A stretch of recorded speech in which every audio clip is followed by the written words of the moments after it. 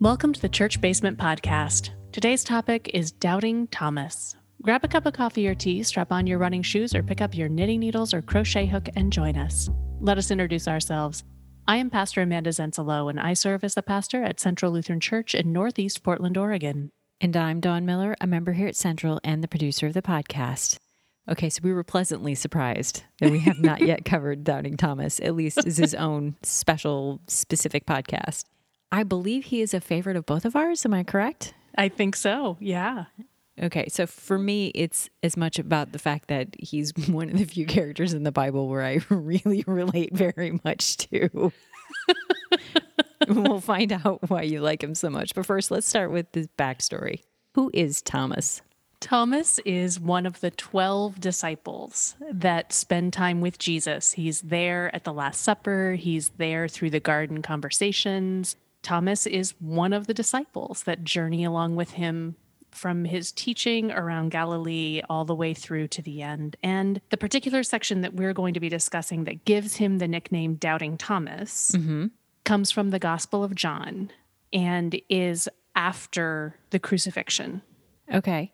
So does he show up in all of the Gospels or just in John? This particular story only shows up in John. Okay. So what is this particular story? This story happens after the resurrection scene to Mary in the garden and after Peter has come and run and looked into the tomb to find out whether or not Jesus has been resurrected, like looking for the body. And the disciples have gathered in a room in Jerusalem and they've locked the door because they're afraid. Right? Their leader has just been crucified and killed. They don't know where the body is. They don't exactly know what's happened. Their women are telling odd stories about seeing Jesus alive again. It's super weird, super sketchy. They're freaked out. Sure. So the disciples are in a room. The door is locked. And Jesus shows up in the room and says, "Peace be with you."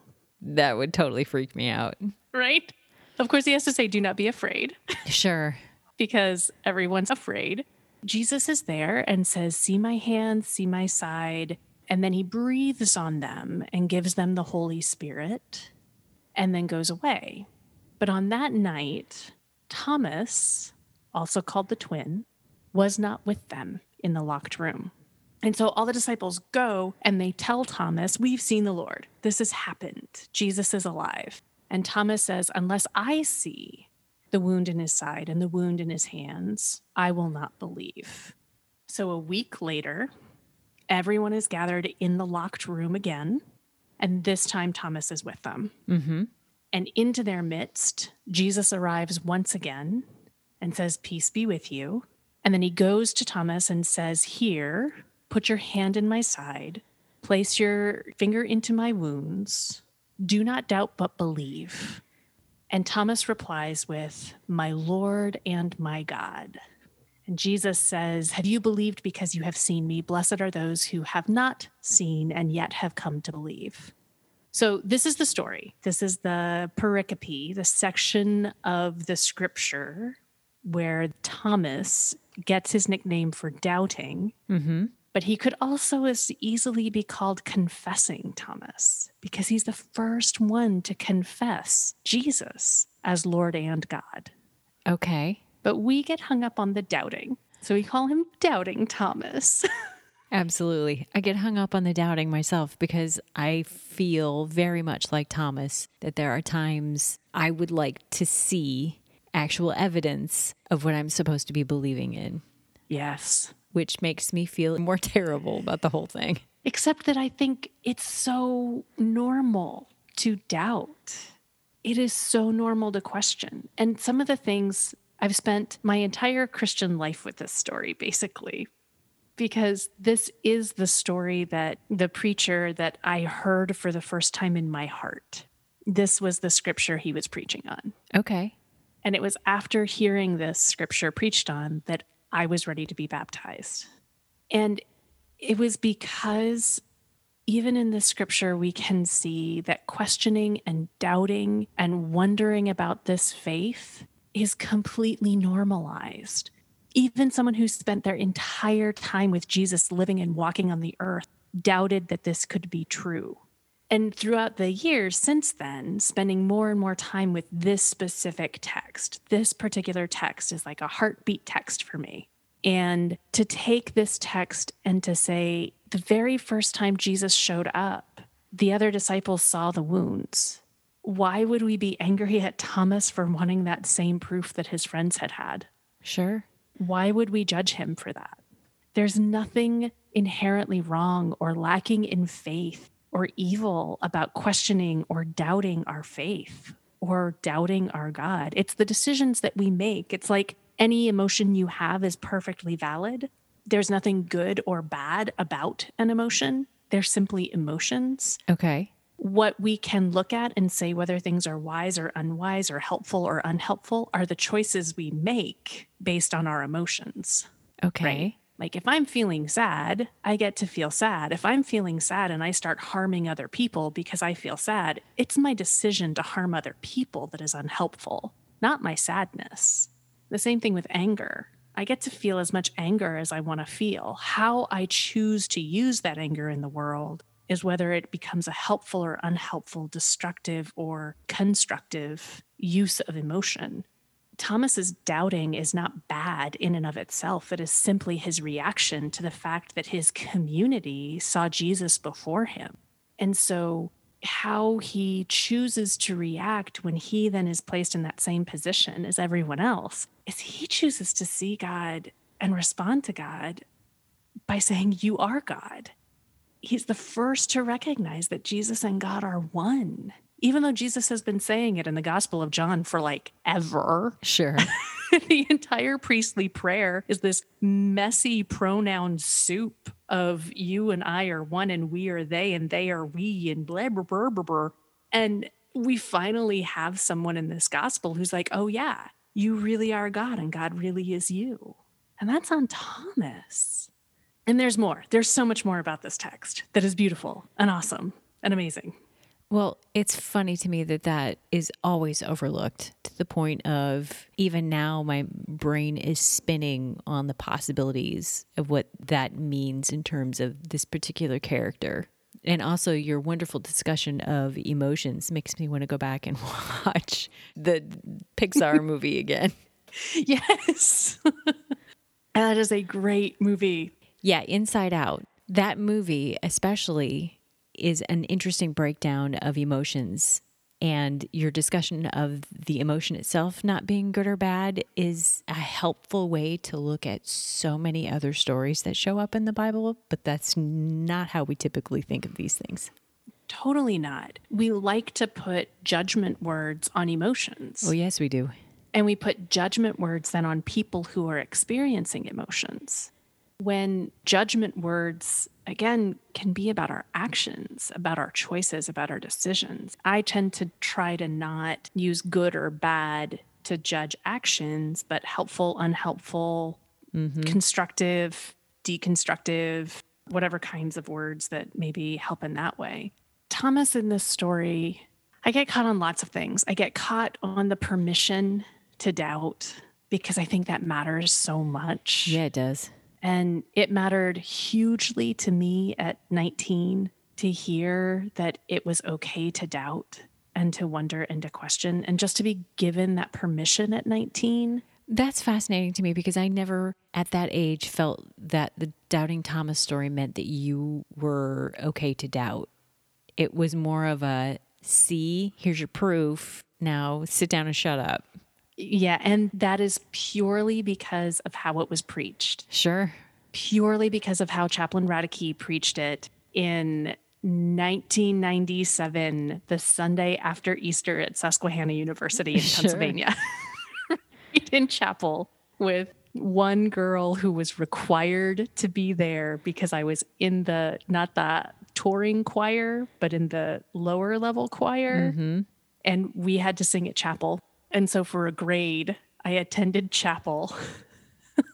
That's fascinating. His first sermon that he preached as the newly called chaplain at the university was this one. And he talked about it being okay to doubt and okay to wonder. That is fabulous. Yeah, I did not get that at 19. It would have been helpful, that's for sure. Okay, so how much of a time lapse are we actually talking here between the resurrection and Jesus showing up and the whole Thomas thing? That's a really great question. I believe that the first appearance comes so if on the day 3 is the resurrection day, right? Yep. On the third day, Mary's went to the garden and found that the tomb was empty. So it was the next Sabbath day. So it was like that Friday night Okay. when this happened, when he showed up in the room to the disciples the first time. And then a week later, he showed up again, and that's when Thomas was there. So in the years that I've been dwelling in this story, it really comes to matter to me because I just started pondering what would it be like to have been Thomas and thinking about who he might have been. Like, why wasn't he there the first week? Was he just late? And so they locked the door and he couldn't get in? Yeah. Did he get locked out? Was he too depressed? Oh, sure. Was he sleeping and too depressed and too sad that he had left? Was he too confused? Was he running errands and lost track of time? Right? Did he go somewhere else? Did he journey to Mary and Martha and Lazarus outside of the city? And was he with them in Bethany, the close friends of Jesus? Why was it that Thomas wasn't there? And we don't know. There's no clue in the scripture as to why, but as someone who kind of sits with characters and character motivation as a kind of an exercise in exploring scripture, I've wondered about that for a long time. Why wasn't he there that first week? What was it that kept him away? And when the other disciples come and say, "We've seen the Lord," and he responds with, "I'm not going to believe it until I see it." It echoes so much for me in those times in which I have battled with depression and grieving and loss of, okay, fine, so you're feeling better. Good for you. Right? Like sure. That defensive, angry, that I'm still grieving, give me permission to grieve. Lots of different things, right? Like it's just an interesting dynamic. But the beautiful thing is that for that entire week, the disciples had already seen Jesus. And Thomas was still outside the group now and locked out of this hope that they had back in their spirits. They literally had the gift of the Holy Spirit, and he did not. And yet he was still a part of the community. Because when the whole week had passed, they had done what they needed to do to make sure that Thomas was in the room with them this time. They didn't lock him out. They didn't tell him he was stupid for not believing them. They didn't ostracize him. They didn't punish him. They made sure that he remained in community and was present when Jesus came back the second time. So then what's the lesson for us about being community together? Oh, sure. And loving one another even when we're at different places of mourning and different places on our journeys of grief and different places of journey of our faith, different places on how much we do or don't believe in Jesus and this bodily resurrection thing. Like there's a whole lesson just in that week. Oh, yeah. Super relevant today, oddly so. Right? And wondering what it was. Again, if we think about being in a pandemic, his leader, the person he thought was the Messiah, had just been killed, crucified, horrible death. I don't know that I would have had the energy 4 days later to leave my house, dare the streets, go out into the world, and gather again with a bunch of people who were marked as followers of this person who had just been killed. That's terrifying. Yeah, there's real danger in that. And if we've experienced any kind of anxiety about going outside during the pandemic and feeling afraid, very literal mortal fear of going outside and having something happen to us that we're unanticipating or that we're afraid of, but we know is very possible if we walk out our door to go grocery shopping or to go visit a friend. Right? We know from this last year of pandemic living what it feels like to be afraid, what it feels like for it to feel life and death to gather with our beloved ones. And Thomas was feeling what it was like to have it be life or death to gather with beloved ones. And he didn't have the strength to show up the first week. Frankly, I don't know that I'll have the strength to show up the first time I'm invited. Sure. Right? So there's just so much to enter into just in hearing this story, just in letting the time lapse kind of unravel, giving it that space to breathe. It may be one sentence in the scripture, but it's an entire week, 7 days of meals, 7 days of finding ways to do things together, 7 days of living in a city that might want you dead.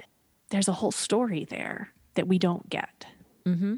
And that's not the part of the story we usually talk about either. Mm-mm. Fascinating. So does this come every year, the week after Easter? Is this the story that you hear, or because of the lectionary cycle, you only get it every 3 years? This is the one story, the one pericope reading we get every single year. Really? So even our gospels change, right? And Yeah. we'll hear the Gospel of John resurrection story every year, either during the Triduum, during Thursday, Friday, Saturday, or on the Sundays of Palm Sunday and Easter. You can hear the Gospel of John every year for the resurrection, but oftentimes we change it up and we get the readings from Matthew, Mark, or Luke. But the Sunday after Easter every single year is the Doubting Thomas reading from the Gospel of John. That is fascinating to me. I mean, I sort of could have guessed that just because it's such a known story. Yeah. And yet I never would have put two and two together. It makes sense, though, especially from the standpoint of doubt and belief and needing proof. It makes perfect sense that it's there every year. So another piece of this story that I think we get caught talking about Thomas, and there's so many more levels to this particular pericope. There's the gifting of the keys. Whatever things you bind on earth will be bound in heaven. Whatever you loose on earth will be loosed on heaven, right? There's this gifting that Jesus does the first time that he shows up in the room. But one of the things that is fascinating to ponder that isn't actually about Thomas, but is in this section, is that the crucified and risen Jesus comes back wounded. We take that for granted, but Jesus didn't have to return with wounds. No, except it certainly cements that whole human part of it, right? And it shows that God didn't just ignore the pain that God experienced as Jesus. And in the Gospel of John, there is a little bit of a way in which the crucifixion scene can feel like Jesus is kind of standing to the side and like marking off check boxes. Like, in order that the scripture might be fulfilled, he asked for water, and they gave him some vinegar to drink, right? Like each little thing you could check off.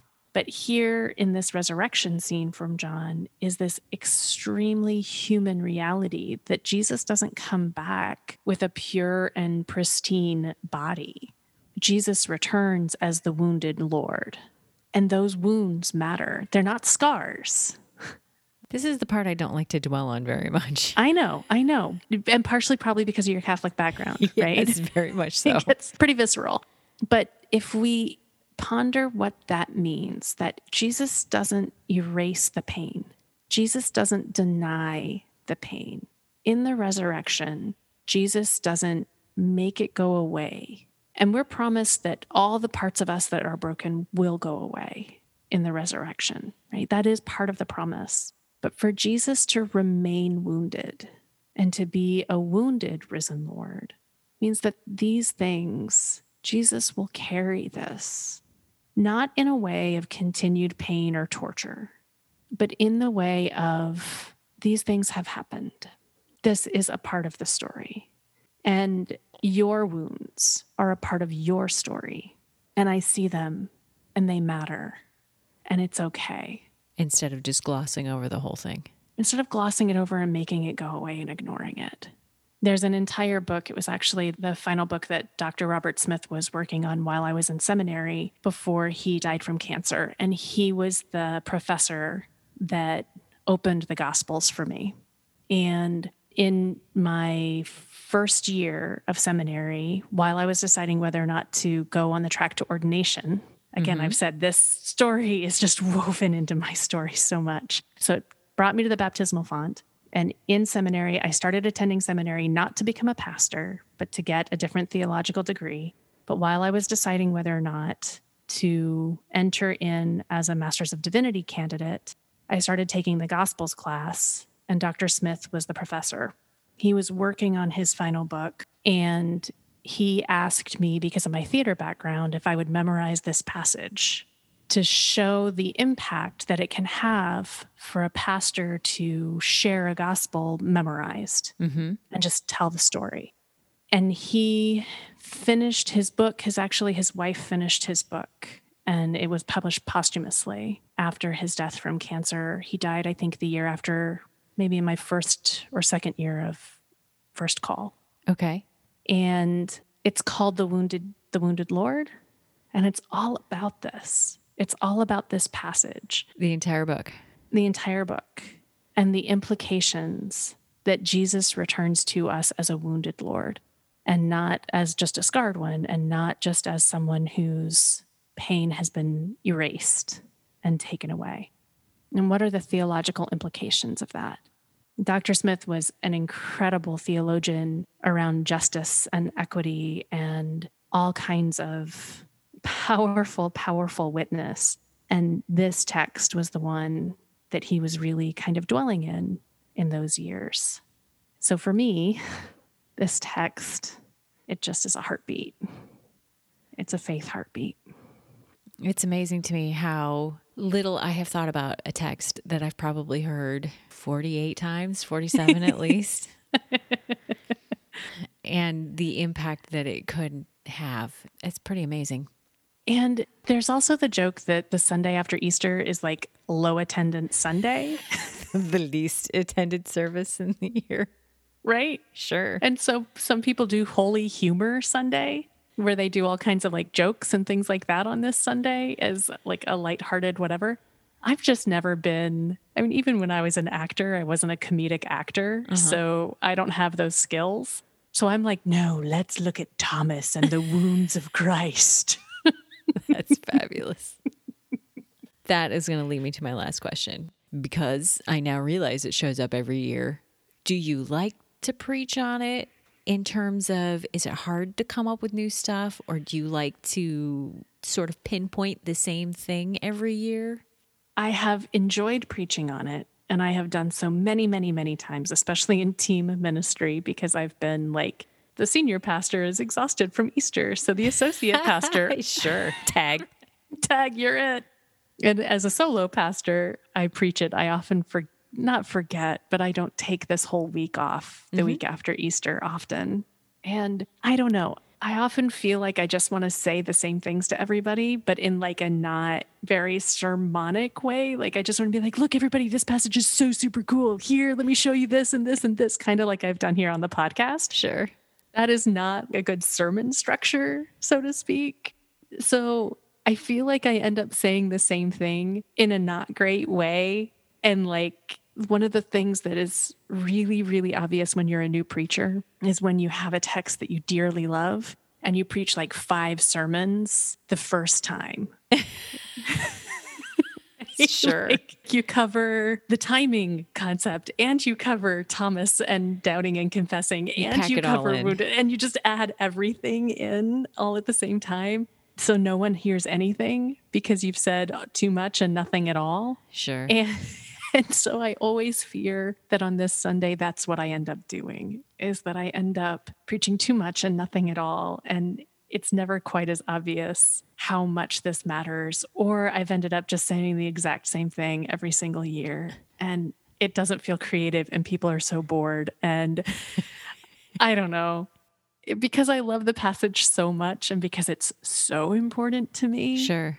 I think I probably do my worst preaching on this Sunday. Oh, that's fascinating. I would disagree, but I'm very much looking forward to what you come up with on Sunday. Oh, so am I. I'll be very interested to see what the Spirit says. Excellent. Well, thank you, Pastor Amanda, for taking the time to help us learn a little more about Doubting Thomas. I look forward to sitting down with you another week on another topic. As do I. And thank you all for joining us this week. A happy Easter season to all of you. And until we are back in your ears again, remember, God loves you no matter what.